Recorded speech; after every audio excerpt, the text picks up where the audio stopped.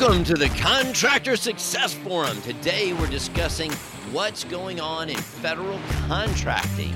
We have with us Stephen Brown with McDaniel Whitley Bonding and Insurance Agency, and we have Wade Carpenter Company CPAs, and Rob Williams with Irongate Entrepreneurial Support Systems. And we are the Contractor Success Forum, discussing how to run a more profitable, successful construction business. And today we're talking about what is going on in federal contracting. Wade, have you been wondering about this? I can't wait to hear this one. Absolutely. Wade is getting over COVID, guys. And listeners, you can't get it through the camera, but Wade, thank you for coming. Yes. Our COVID surviving man. You look like a movie star, I'm telling you. Yeah, I don't know about that, but yeah. Anyway, I think I have everybody actually watching the podcast instead of listening. But anyway, Stephen, I know you went up to Washington, D.C., I believe, wasn't it? I did. A couple of weeks contracting. Went up to the state's capital, flew up there, had no problem. Flights canceled coming back. So a bunch of us rented a car, and we thought, well, it's 8.5, 9 hours from D.C. to Memphis, so we'll just pull an all-nighter. Each person only has to drive 3.5, 4 hours apiece, so it's no big deal. Let's just gut it up and knock it out. Well, we did, and we're all four of us are still recovering from that massive road trip to get home from D.C. But let me tell you, guys, it was a great trip. It was the Associated General Contractors, FedCon, they call it, which, of course, stands for Federal Contracting. But it's all things federal contracting to contractors, things you want to talk about, things that are going on, legislative updates that you have to know about, and then what's coming out from the different government entities that release this contracting. And also to see what the AGC does for their base of members. A lot of politicking is involved in getting these projects off the ground and also getting them done in terms that are palatable to the contractors to do the work. So the AGC's got 26,000 members nationwide. I think they've got 170 student groups, mostly in engineering schools. These are students. It's a plug for the AGC, but there's so much that organization gives to its members. It's very impressive. And I think if you're doing federal contracting, the information was worth its weight in gold. So Wade just wanted me to tell you all about this and what I got from it. Yeah, I've been so interested. I keep reading on the news and the TV. It's okay, we've got all these things to spur the economy now. But then people are saying, well, where is it? What's happening? What's going on? Why are we not seeing all this? And the conversations on your end are just... That's really interesting because, you talk about the backlog and you talk about the projects just waiting to go out. Of $75 billion with the big dollars of contracts. You've got contracts from last year that haven't been bid yet. And then you have all these shovel-ready projects. They call them shovel-ready because they've been on the books. The contractors know about them. The work has to be done. And the government's just put it off and put it off and put it off. And now these shovel-ready projects that you think you know the budget for if you're a government contracting person is out the window. No, we can't do it. And in this dialogue that we were having at this convention with the government contracting officers and the general contractors, there was just a lot of disconnect. And a lot of the government contracting officers were saying, we got jobs that we received no bids for, not one bid. And that just doesn't happen. Somebody always throws out there a Hail Mary type of number that they can do it for. But in today's contracting environment, it's so stressful for the contractor to determine a price when they don't know the price. So how much risk are they willing to take? And that's the key. How much risk are you willing to take? And for whom are you going to take that risk? Just like we're talking about in the pumpkin plan for contractors, there are certain projects and owners that are just the perfect fit. And it's the same with government contracting. That's one of the key things I got from this was just this disconnect. And every one of the entities, contracting entities, are saying, we've got to be more apparent. We've got to be more helpful. We've got to work more with, and the contractors going, yeah, I heard that before. Really? But this is at a point where a lot of people lose these jobs. Politicians expect these jobs to be done, especially in their district. They're funded. We want them done. What's going on? So I thought y'all might be interested in just hearing about some of the legislative things that they're fighting about quickly, but also what's being done about this problem we've got going on right now. Oh, yeah. I'm dying to hear. All right, legislatively, there's things, project labor agreements. These things are going to be required for every job over $35 million. And it's certainly harder for a non-union contractor to meet these guidelines, but that's something that the AGC is fighting. They're fighting it on Capitol Hill, tooth and nail. The Department of Defense says, hey, we don't recognize these. Don't bring us into this political stuff. We've got the military to run. Get out of our way. And they're getting away with it because they have to. And then OSHA, fighting OSHA on some things. This thing that's most interesting to me is they've got a new heat standard on federal projects. And it's triggered at 80 degrees. And we got a big kick out of that, being from Memphis. We'd have to stop right here in my office right now. It's kind of warm. I better check the temperature because I might need to go home. But 80 degrees, really? It's going to be. Oh, my gosh. Seriously? They seriously said you got to stop at 80 degrees? Yeah, well, I mean, that triggers a possible OSHA violation. So these federal regulations have to be stopped by someone that don't make sense, and that's the AGC. Everybody believes that hydration is important, but mandating at 80 degrees, all these procedures have to kick in place. That'll end construction everywhere but the North Pole, I think. Yeah. So there's kind of crazy stuff out there. Then there's new forklift standards that are out that if you have an old forklift you're using, you've got to document how that is as safe as the new one. Okay, so you say, well, who cares? Who cares about this? Well, you care when you get a fine and it keeps you from getting a job. That's when you care. And who fights OSHA? Well, the AGC helps fight OSHA for you. Now, you can get attorneys and fight OSHA yourself, but, that's one of the perks of membership. Okay, that's my plug on that. All right, then we talked about the supply chain issues and government contracting. There's basically most of them are showing a 10% flexibility in the prices you quoted and the escalation. So kind of 10% range is the gut feeling I got, or which you can go back to the contracting officer and work with them. But you've got to have your facts and figures together to go to them with that data if you expect to get an increased change order on the project. Yep. We talked about that.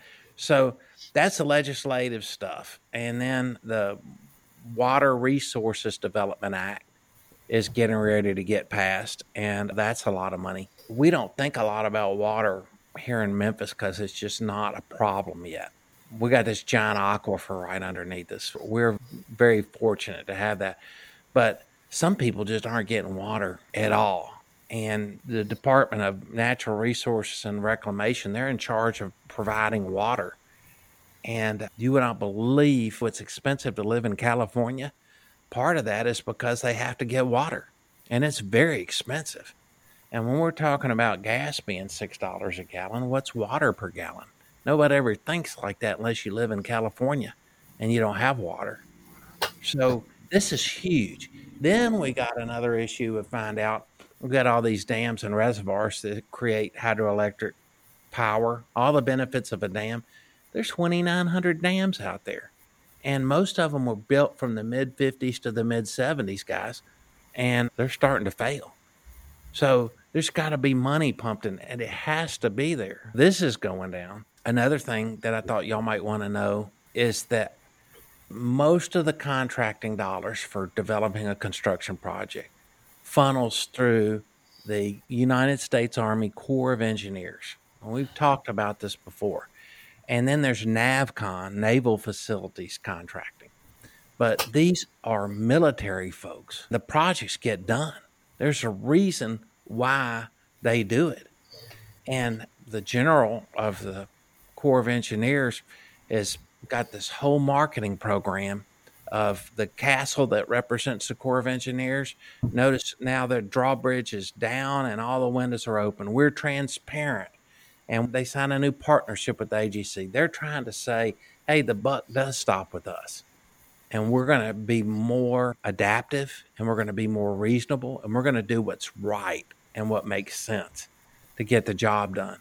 And it's amazing. guys, what a general can get done. Those guys, they get stuff done. So you can see why most of the $75 billion is running through the Corps and NAVCON. So if you say, well, that's who's doing all the money, then how do I get my hands on these jobs? How do I start doing stuff? I guarantee you there's a government job that you're perfect for doing out there. But you got to register on sam.gov, and you got to get on their radar so they can find you, and then you got to find the projects. So we have that on another website, how to do federal contracting. But that's one way to do it. One question, Stephen. You told me somebody showed up at the meeting just to ask some questions because they weren't getting answers. Can you talk about that? Yeah, there was a fellow from one government division that showed up at the Corps of Engineers discussion because it was right there in Washington, D.C. And they thought, well, I'll just duck in on this meeting and get some help. I really applauded him for doing it. It was like, I'm ripping my hair out. What do I do? And we were all sitting there watching it thinking, yeah, this is dysfunctional. When you've got the government and you've got these entities that aren't talking to each other, that's scary. And so they consider the Corps of Engineers plan of doing business the best way to get a project completed. And that's it. I keep thinking, Stephen, it's so unfathomable that they're not getting bids, and you just think, well, just go bid something, put it in. What are these contractors saying? Is it because they're just too afraid of the government bureaucracy, or is it mostly because of the material and the pricing, and they don't know whether to put 50% or 10%? I'll say this. A number of those projects seem to be with overseas projects. Oh, and yeah. Getting a hold of the supplies, and then the length of the project, the complexity of it. It's okay. We do that all the time. Yeah, we can do this work here and there.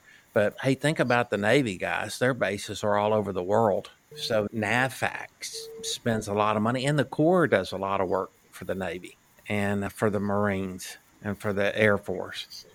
And so all these military organizations, they have normal maintenance and stuff that needs to be done all the time on their bases. But there's also, just like us, they need new buildings. They need new infrastructure. They need new water lines. They need new HVAC. It just doesn't stop, guys. Well, I know we did a couple of episodes on the federal contracting, and I think we've said before that when there's a lot of competition, there's not always a lot of profit. But from some of the contracts I've heard from this infrastructure project, I've got some out doing at the Atlanta airport. They're making stupid profits on these things. Well, so, you can make your profit if you can do the work. The money's there.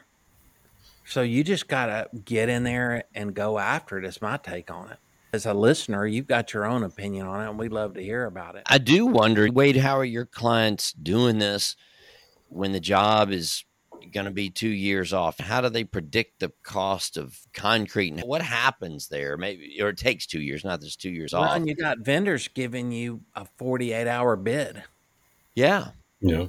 How do you deal with that? What is the government's point of view when they do that? What concessions, what contract provisions? They don't care. They're giving you a little bit of leeway in the pricing fluctuation. And when the government stops a job, they give you time for that, but it still costs you money. When you go work on a military base, you got to get your whole crew on base. And I just know from visiting that job at Andrews Air Force Base a couple of weeks ago, how much trouble it was just to get guests on the base. The base shuts down, and there's certain hours, and it's their way or the highway. As you get used to that, you got to build those costs in. You can't eat those. I did a lot of the housing at the Navy bases. And now the good thing is we didn't really have anybody stealing anything. That was one thing. We had some serious security around that job. So, of course, we were the only contractor. I guess if there had been 2 or 3 of us building next to each other, we would have stolen from each other. So we still had a problem, but it was just me framing them. And if you understand how to play by the rules, and they go out of their way to help you learn how to play by the rules, you get paid like clockwork.